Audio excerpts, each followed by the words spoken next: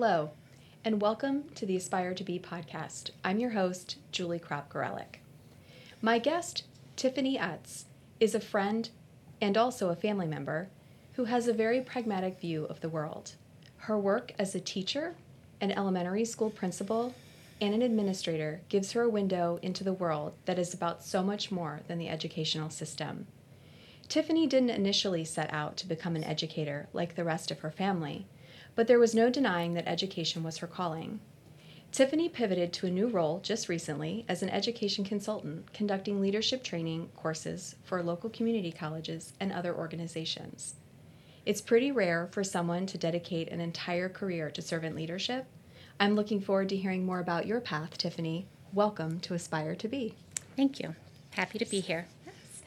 Well, certainly servant leadership is something we don't often hear a lot about, so I'm looking forward to digging into that today. Mm-hmm. But let's take it back. Obviously, as I teased, we're also family members. We are cousins.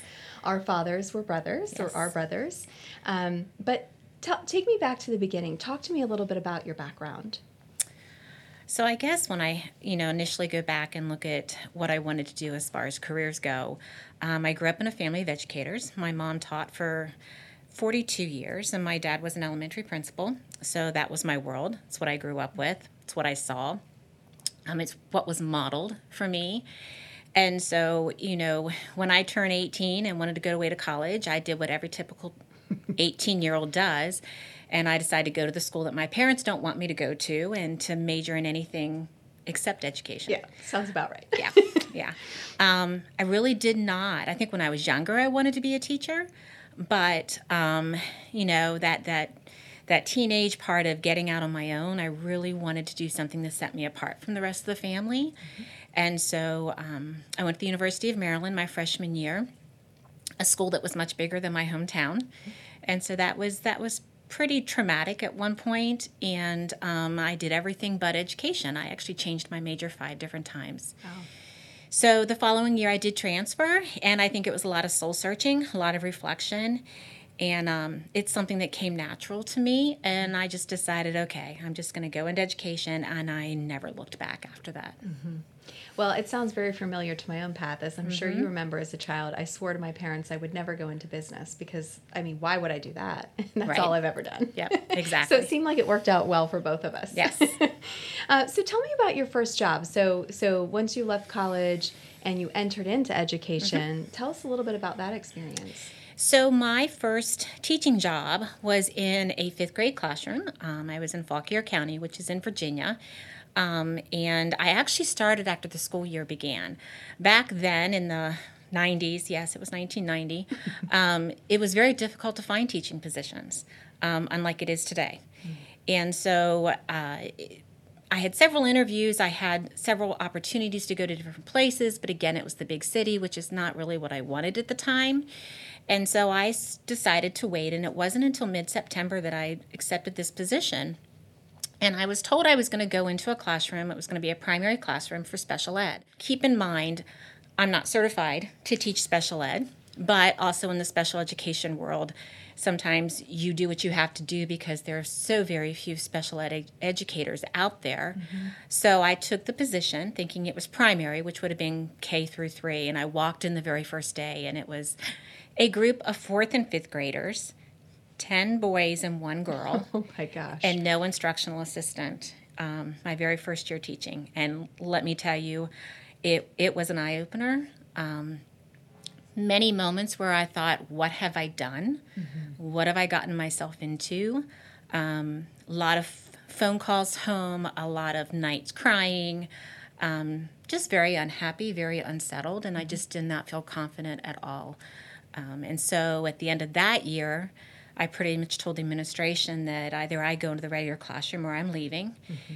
And at that point, I was given an opportunity in that county to go to a different school in a 3rd grade position where I made some lifelong friends and really felt that was the beginning of my career path. And what grade was that? That was just 3rd grade. Just 3rd grade. Mm-hmm.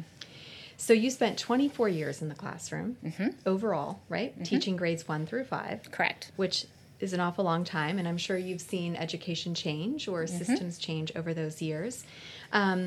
And tell me a little bit about how the experience in the classroom really led to the leadership opportunities that you took on. Well, I will say that, a lot of people will ask me, you spent so much time in the classroom, why did you wait so long to become a leader? And the truth of it is I didn't. I think there are teachers in the classroom that are some of our best leaders. And that field of teacher leadership is always an opportunity. So I took every opportunity I could to serve on curriculum committees, to really take on some active roles in leading teams and being involved in community activities as well as school activities. So even though I spent that much time in the classroom, I still took on those leadership responsibilities and was always eager to do that. I always felt that the minute I became completely comfortable in the classroom and felt like I knew everything there was to know, that it was time to leave. Because I'm a true believer in lifelong learning and that I am a lifelong learner. And that's just been embedded in me in growing up. That's how I was raised. Those 24 years that I was in the classroom, I saw a lot. I saw a lot change. I saw children change. I saw, families change and the dynamics of what that looks like. Yeah. Well, and you bring up something you had just mentioned about how even as a teacher, not being in necessarily a formal leadership role, you are still a leader. And I think for those of our listeners who are in, whether it's a new position or they're just starting their career or transitioning to their next steps, it's understanding that leadership doesn't just start when you get to the top, right? Absolutely. It's part of that journey from the time that you start until you go. So certainly as you entered into the leadership roles, I know that you worked in some environments as a principal that challenged you and provided to your growth as well. Talk to me a little bit about what you experienced when you became the leader and sort of what adversity you faced. So I think going into that specific leadership role, it was definitely a change in dynamics and experiences. And of course, growing up in a household where my dad was an admired principal, I felt that I had very big shoes to fill. And so my very first year, I spent as an elementary assistant principal in an elementary school of over 1,100 students. Huge school, over 145 staff members. I had a lot to learn, and I was eager to learn. And it was a very enjoyable year. I'll be honest, I tell people all the time that assistant principal job was really a nice gig because you were not in charge of everything. Right. Just enough. It didn't end at me. It was, it was a very nice piece to have. And then I did that for 13 months. The October of the following year, I was in that role, and my principal came to me and said, the superintendent's in the office. And I'm not supposed to be telling you this. She caught me in the hallway. I was down in another part of the building. And I remember she came and grabbed me and literally ran into the stage area where the cafeteria was behind the curtains and said, the superintendent's in the office. You need to come in. You've got to be prepared. He's going to offer you this position at this other school. And I'm like, what are you talking about? And she's like, you're going to become, he's going to ask you to go to this school as the principal. Wow. And I was so befuddled, I didn't know what was going on. And so she was trying to prep me for that. We walked into the office together, and sure enough, the superintendent said, I want to move you to this school. I need to tell you what's going on. You can't tell anyone. But the principal's being charged with abuse of children or a child, and will not be returning for now because it's under investigation and I need you to go. Well, when the superintendent asks you to do something, you go. Yeah. And so otherwise it's career suicide. And I thought, okay. And then it was a Thursday and he said, you can't tell anyone. And that has to be difficult. That was very difficult. And of course, very first thing I said, please tell me I can tell my husband. Right. He's Exactly. like, yes, but outside of that, you can't tell anyone. And so I left that building that I had been very close to a lot of people without telling anyone that I wouldn't be back on that Monday. And then I walked into a building where I knew absolutely no one. And you're the leader that's replacing. I was the leader, and it was a toxic environment. Yeah. And that staff was broken. And it was heartbreaking to see how broken they were. I felt so ostracized on so many different levels and really questioned, why am I here? What am I supposed to actually do here? And so I really had to dig deep into myself and also into other people to really sustain me through that. So certainly coming into that leadership position, you were really challenged on multiple fronts. You had a staff that didn't know you, didn't know you were coming. They maybe felt as though they were not, they didn't have the information about why you were there, but then also parents and the children that were at the school. Tell me about how you mitigated that. What things did you put in place to try to move people back to the middle? So I'm a firm believer that when you walk into a building and you're a leader, that you give your staff or your employees intent. And it's that intent that builds your culture. And so one of the very first things I did is I was quiet. I sat back and I watched and I observed. And I took the opportunity to meet with every single staff member individually and get to know them a little bit on more of a personal level, but also learn more about their fears and their uncertainties. And I didn't want the gossip. I didn't want to hear about what was happening. That's not what the purpose of that was. It was what do you think we need here as a building to move forward, to make it a place of growth and a place where our students and our families want to be. So, and then it took time. I always like to say we spent a year sitting there singing Kumbaya because we didn't focus on student achievement at that point. We didn't focus necessarily on instruction. We focused on healing and coming together. And it took some time to do that because there were some people that had to go and had to leave in order for that complete healing to happen. Sure. And that was uncomfortable. Yes. But it was necessary. And so after spending that year of really trying to build cohesiveness and a family-type atmosphere and time just having fun together, a lot of things started happening. And one of the things that did start happening was student achievement. Yeah.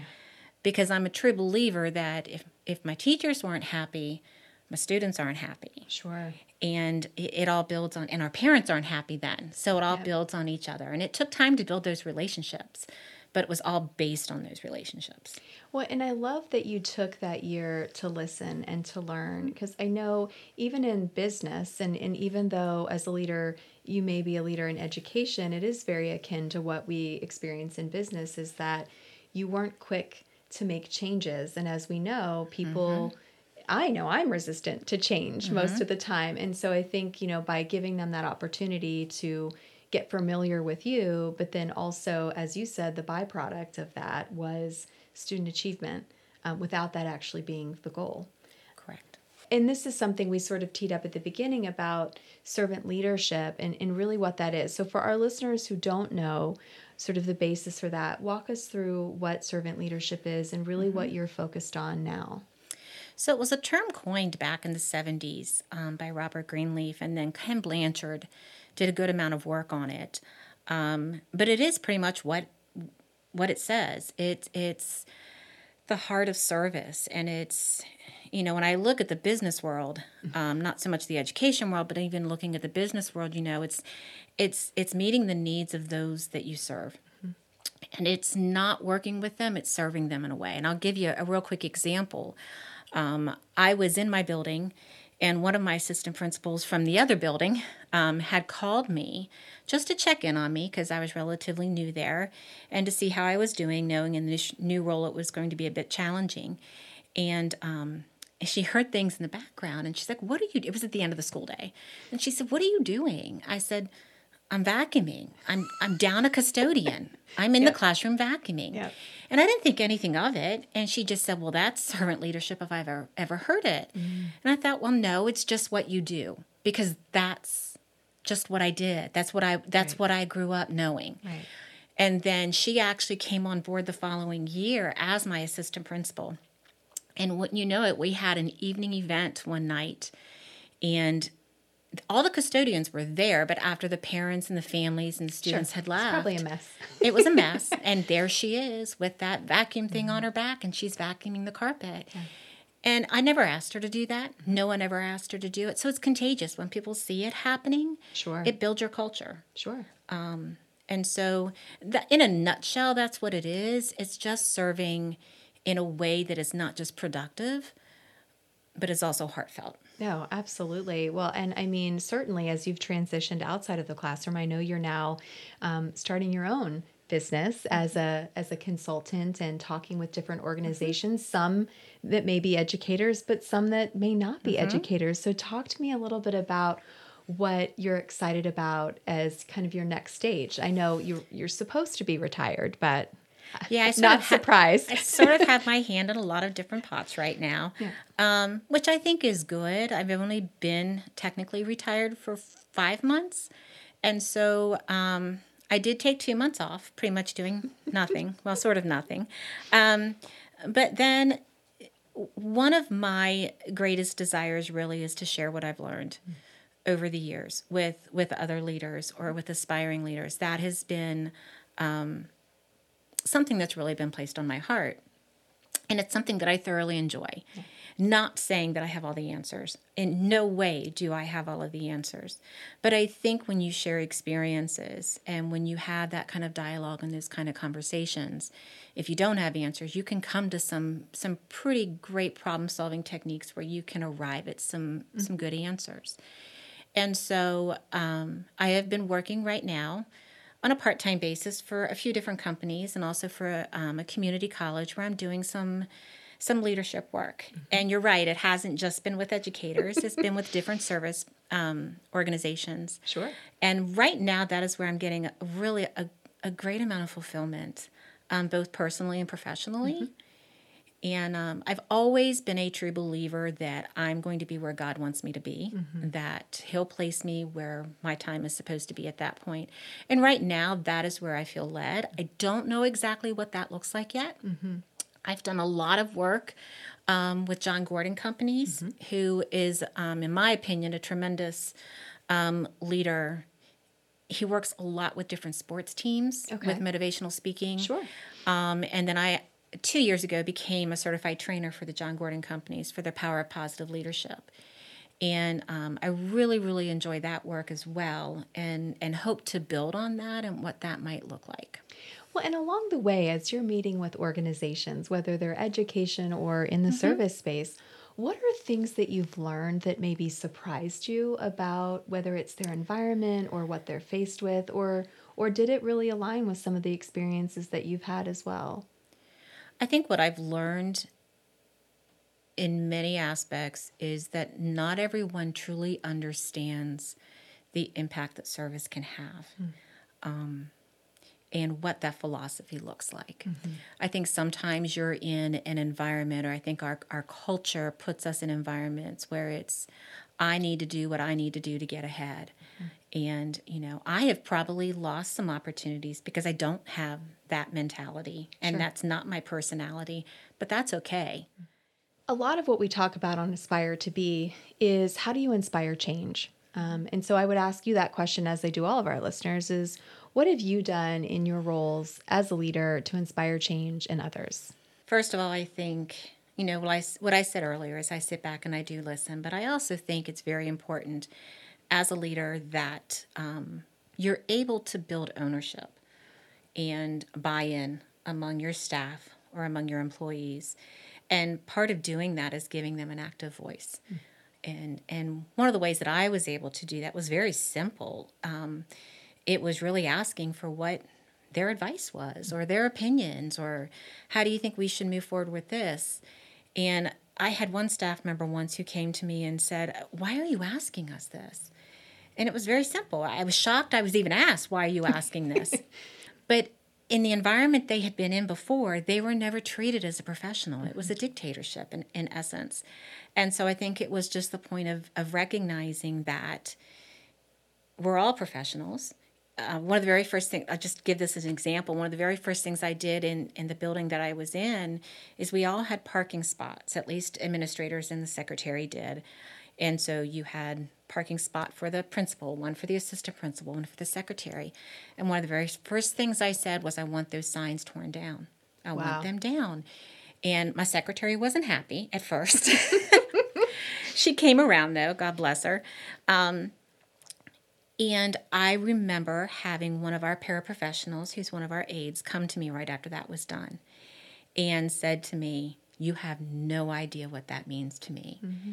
And I flat out asked, "Well, why? And I was hoping she was going to go this route. Of course. And she said, "Because it shows me that I'm where you are, that you're not so far above me." And I'm like, absolutely. Yeah, so important. It doesn't matter what role you have in this building. Mm-hmm. Your role is of value. Mm-hmm.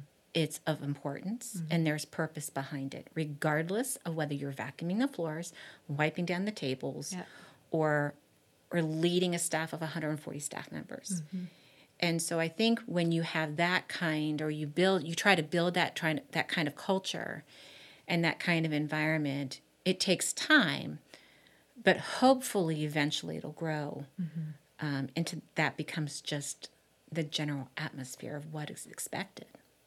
Well, and I think what's interesting is obviously for those of our listeners, or those who are watching the podcast today, is that we do come from a family mm-hmm. of leaders, whether it's small business owners, whether it's educators, whether it's leaders in other industries, whether the private or public sector.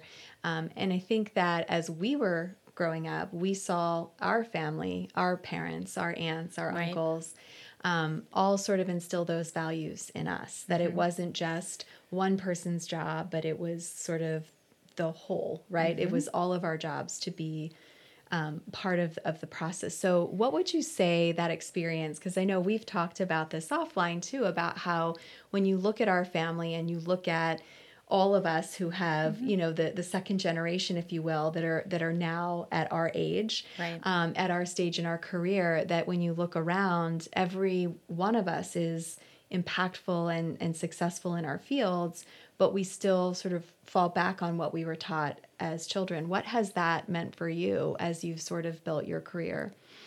It's been the foundation. Mm-hmm. It's just like anything that you build, you have to have a layer of foundation that you believe in.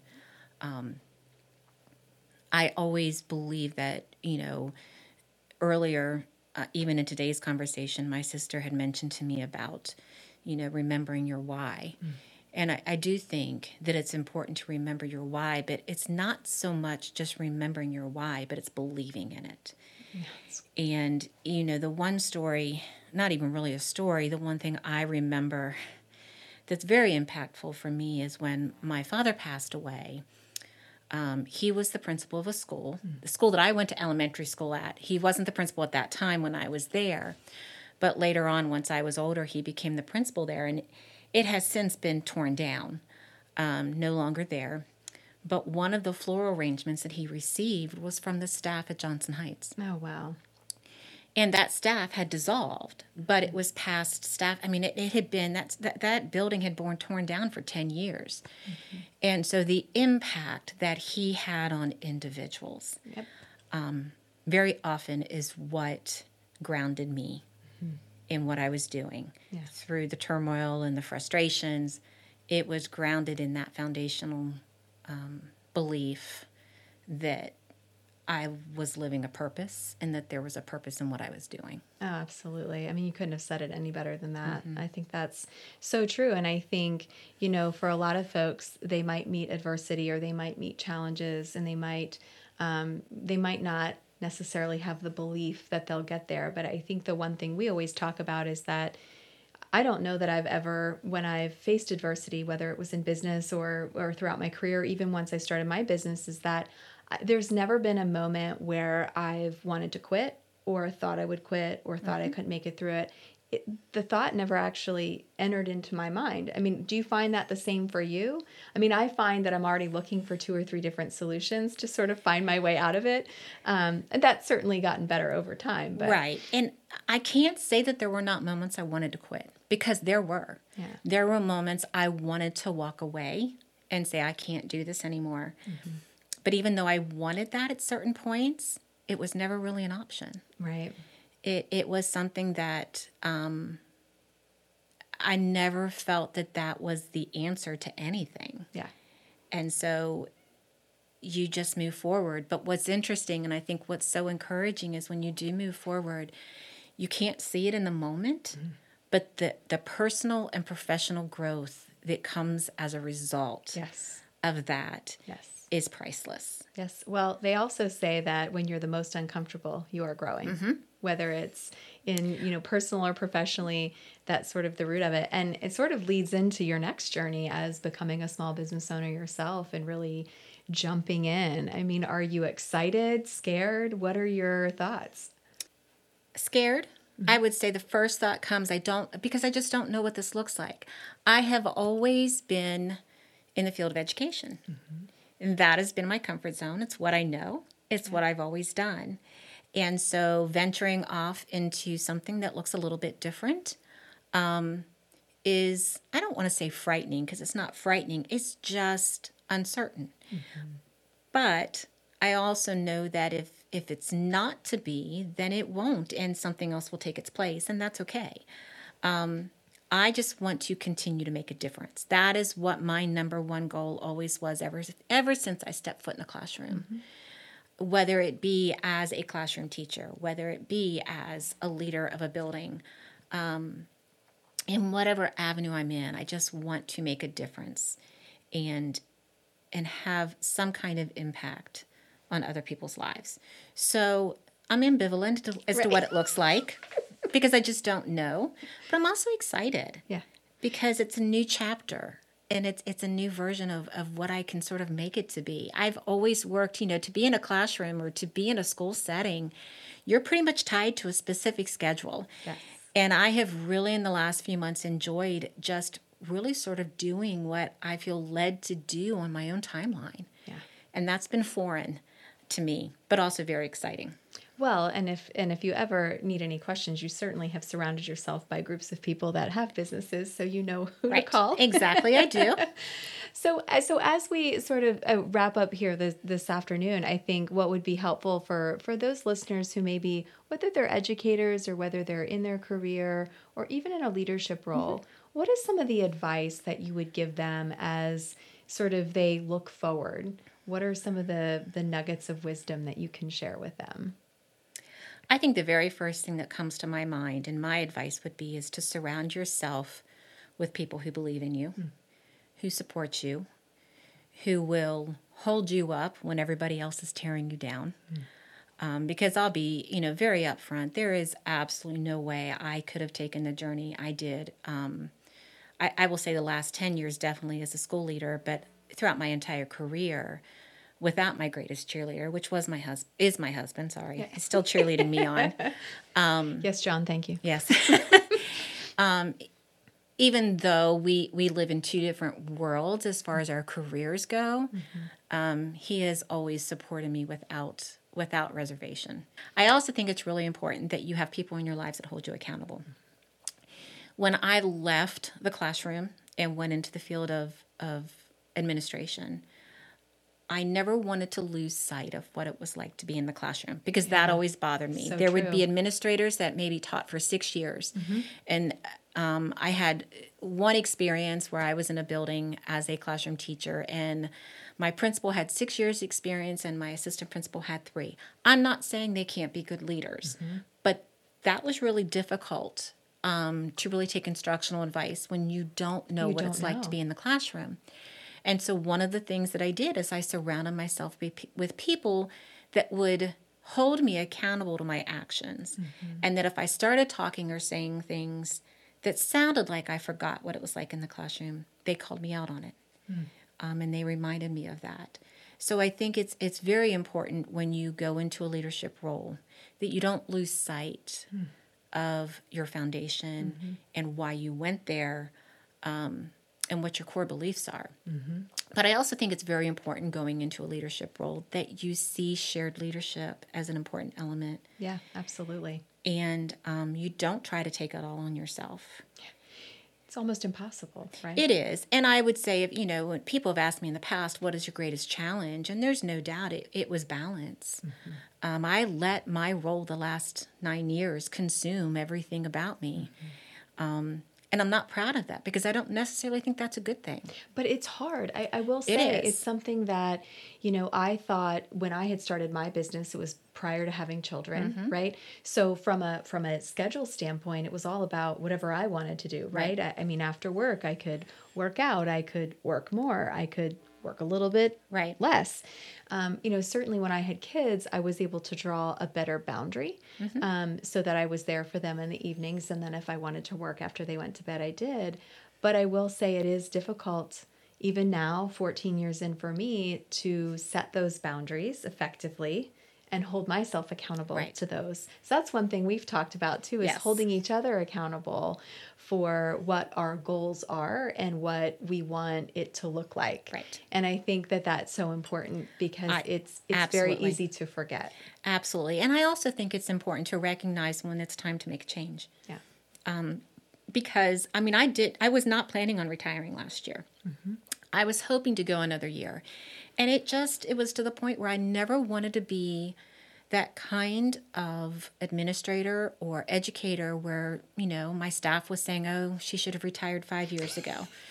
Because I had we all know people like that. And I was one who would say that before. And I did not want that to be me. I wanted to go when I knew it was time to go. And it was time. Sure. And I think you have to listen to your gut when that's the case. And you have to listen to the people who love you and the people around you. Sure. To know when it's time to make a change. And change, as scary as it can be, change can be extremely fulfilling.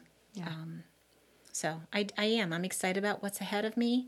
But at the same time, I think we have got to have strong leaders that come behind us and fill in those gaps. Yeah. And continue the work. Because, like I said, when you look at building culture and building a legacy in a building or an environment or in a business, it takes a lot of stamina, it takes a lot of energy, and it takes, in my opinion, I think it takes a lot of guts. Mm-hmm. Because I almost didn't go that route. For the very longest time, I was never going to be a school administrator because I cared too much about what other people thought of me. Oh, that's interesting. Yeah. And that is why I wasn't going to do it. I was too where I didn't feel like I could be effective because I was going to worry what everybody else thought. And did you? At first, yes. First? I still do. Right. I still do, but nothing like I did at first. Yeah. That was a huge growth piece for me. Well, and it's interesting. The buzzwords now are, I call it fear, the fear of the unknown, but they're calling it sort of this imposter syndrome, right? Is that people, when they reach a certain point, don't have as much confidence or are worried about what other people are judging them against. Right. And I think that what that boils down to is a little bit of fear. And to your point, it does take guts to kind of move organizations forward. And it's not easy and it can be sticky. And certainly I think, especially in your field too, it didn't just stop with your staff, right? You were impacting the lives of children and families. And so to some degree, you had more impact, right, on sort of what that meant for those kids. I hope so. But I know you had mentioned also earlier when you talked about the advice I would give, I think we also have to really make it known to upcoming leaders that, you know what, you're going to make mistakes. Yeah. I remember one of my assistant principals the very first year she was with me, we were driving back from Thanksgiving and she screwed up and she called me a mess. I really messed this up. I'm like, okay, guess what? You're going to do it again. Mm-hmm. Or maybe not the same exact mistake, but this is not going to be the first time. Yep. And so it's just like I would tell students who would come in my office for some kind of discipline reason, you made a poor choice or you made a mistake, but here's the difference. You learn from this mistake and you move on. Yeah. And then it's a productive mistake. Mm-hmm. So I don't think upcoming leaders or those going into any kind of leadership positions should think that it's going to be, all rainbows and unicorns. Mm-mm. There are going to be times where you are going to make a mistake, and that's okay. That's reality. Just learn from it. Yes. And move forward. No, that's perfect. Well, thank you, Tiffani, for joining us today. We appreciate you taking the time to share your insights and perspectives as a leader, not just in education, but as you embark as an entrepreneur. So thank you for being here. Thank you. I appreciate it. Thank you for joining us for today's episode of the Aspire to Be podcast with Tiffani Utz. For more information on how to reach Tiffani, please follow the link provided in today's show notes. For our listeners, I challenge you as you go throughout your day to aspire to be, dare to become. You might just surprise yourself. For more information about our podcast, follow us at www.aspiretobe.co.